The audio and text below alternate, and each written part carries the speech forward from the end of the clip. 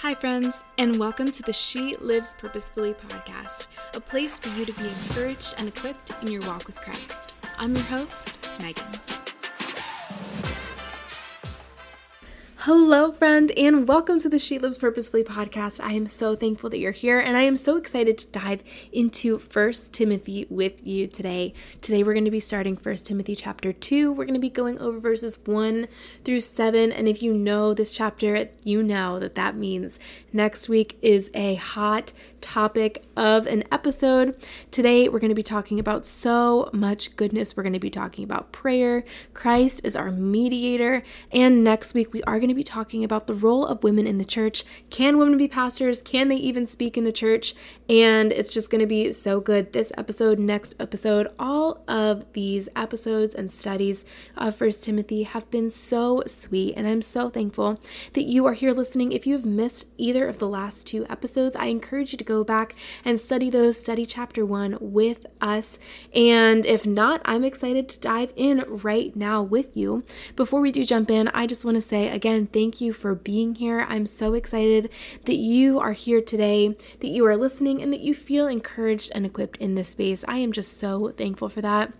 Thankful to the Lord for letting this platform, this podcast, be a space that encourages women in their walk with Him. And two, I just want to thank you so much for leaving reviews, for subscribing, for sharing these episodes with your friends. It helps the podcast to reach new women and encourage and equip them in their walk with Christ. And it also helps the podcast stay in the top 50 religion charts on Spotify, which is so incredible. And I really can't even believe it's there. All glory to the Lord, and just thanks to the Lord for having it be in that place. And thank you to you for sharing, for reviewing, and all that good stuff, because it helps the podcast to stay in that place, which helps the podcast to reach even more women. So thank you so much. Before we dive into, I would be remiss if I didn't say that this 1 Timothy study, while we'll cover a lot of it in this podcast, all of the study, the full study, is available for download in our shop. And if you didn't know, each study we discuss on the podcast has a digital study that goes with it. Our Jonah study before did, Psalm 23, Ruth, Esther, 1st, 2nd, and 3rd John. All of them do. And the studies come with downloadable prints for every section, a background on the book. This study also comes with a little background on both Paul and Timothy, comes with a section for notes and a prayer for every single section. You can get this study for $5 in the shop, or this is big, you can get this study and all studies for free as a She Lives Purposefully subscriber. She Lives Purposefully subscriptions are $5.99 a month, and you can get, like I said, access to all of the digital studies, including this First Timothy one. I was going to say 2 Timothy there. 1 Timothy study, you can get all of that in the subscription for free. You can also get access to the Bible reading plans every single month, an exclusive 20% off shop discount that's reusable, and access to exclusive weekly bonus podcast episodes that air every single Friday. So go grab that study, whether it's on the site, or sign up as a subscriber to get the study and all studies for free. This is especially for you if you are someone who likes to see things in front of them, like me, to write things down, to take notes. Go on and get that study before we continue. All right, so without further ado, let's dive in. As I said before, we're reading 1 Timothy 2, 1 through 7 today, and I'm going to be reading from the ESV version, the English Standard Version. There are plenty of other great versions out there as well, but I just love the English Standard Version. I've been reading it since I think I was like 12 years old. It's just been my go-to, so that's what we're going to be reading today. So whether you're reading along with or you're just listening, let's dive in. First of all, then, I urge that supplications, prayers, intercessions, and thanksgiving be made for all people, for kings and all who are in high positions, that we may lead a peaceful and quiet life, godly and dignified in every way. This is good, and it is pleasing in the sight of our God, our Savior, who desires all people to be saved and to come to the knowledge of the truth. For there is one God, and there is one mediator between God and men. Not a meteor, but a mediator between God and men.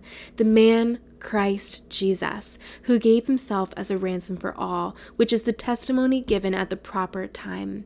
For this I was appointed a preacher and an apostle. I am telling the truth, I am not lying, a teacher of the Gentiles in the faith, and truth.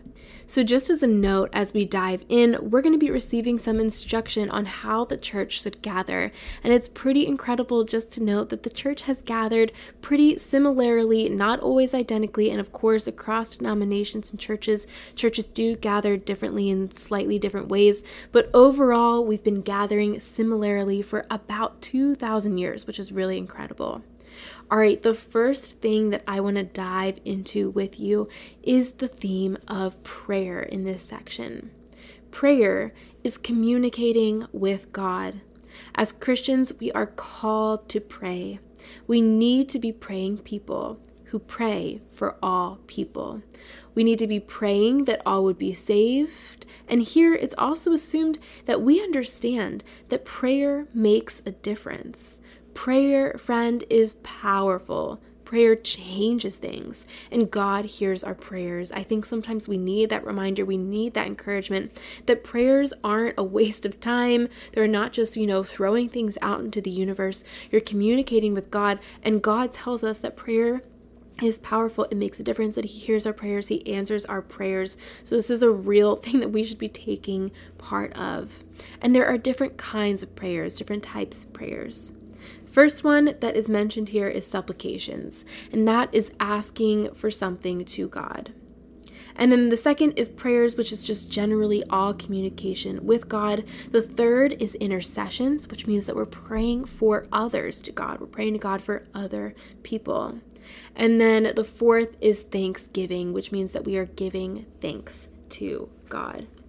As Christians, we see here, we are also called to pray for the government.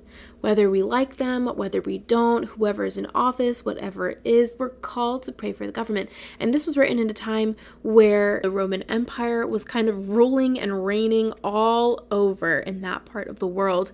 So, this is not said in a perfect kind of government. This is said, in an empire that doesn't become very kind to Christians at all. In fact, Christians are really persecuted in this empire. But all of that to say that they are called in this time, and we are also called to pray for the government. We have a calling to be good stewards here, but to also have an eternal perspective and not get sucked in by the horizontal, by civilian pursuits. We should be peaceable and praying for the government so that no one is hindered from coming to Christ by the government. So we're praying for the government so that we as Christians can continue to lead peaceful and quiet lives, and that others may come to know the truth and not be hindered by the government in doing that in that way, which again we do see in a lot of countries, a lot of governments where Christians are persecuted. So here that they're praying for the government. And here we dive into a really powerful portion talking about Christ as our mediator. What is a mediator? A mediator is a go-between, a negotiator, a middleman, an intercessor. And this is the message. Jesus and Jesus alone is our mediator between God and man, between God and us. Often in our culture, we say that it's narrow-minded to have one truth, that everyone should have their own truth, and that nobody should be, saying that theirs is the most right or the only one that's actually true. On the contrary, it is so gracious that God gave everything to make a way for those who are unfaithful to Him. It's not narrow-minded to say that there's one truth. It's gracious that there even is a truth, a way to be reconnected with God. It's gracious that we have a mediator.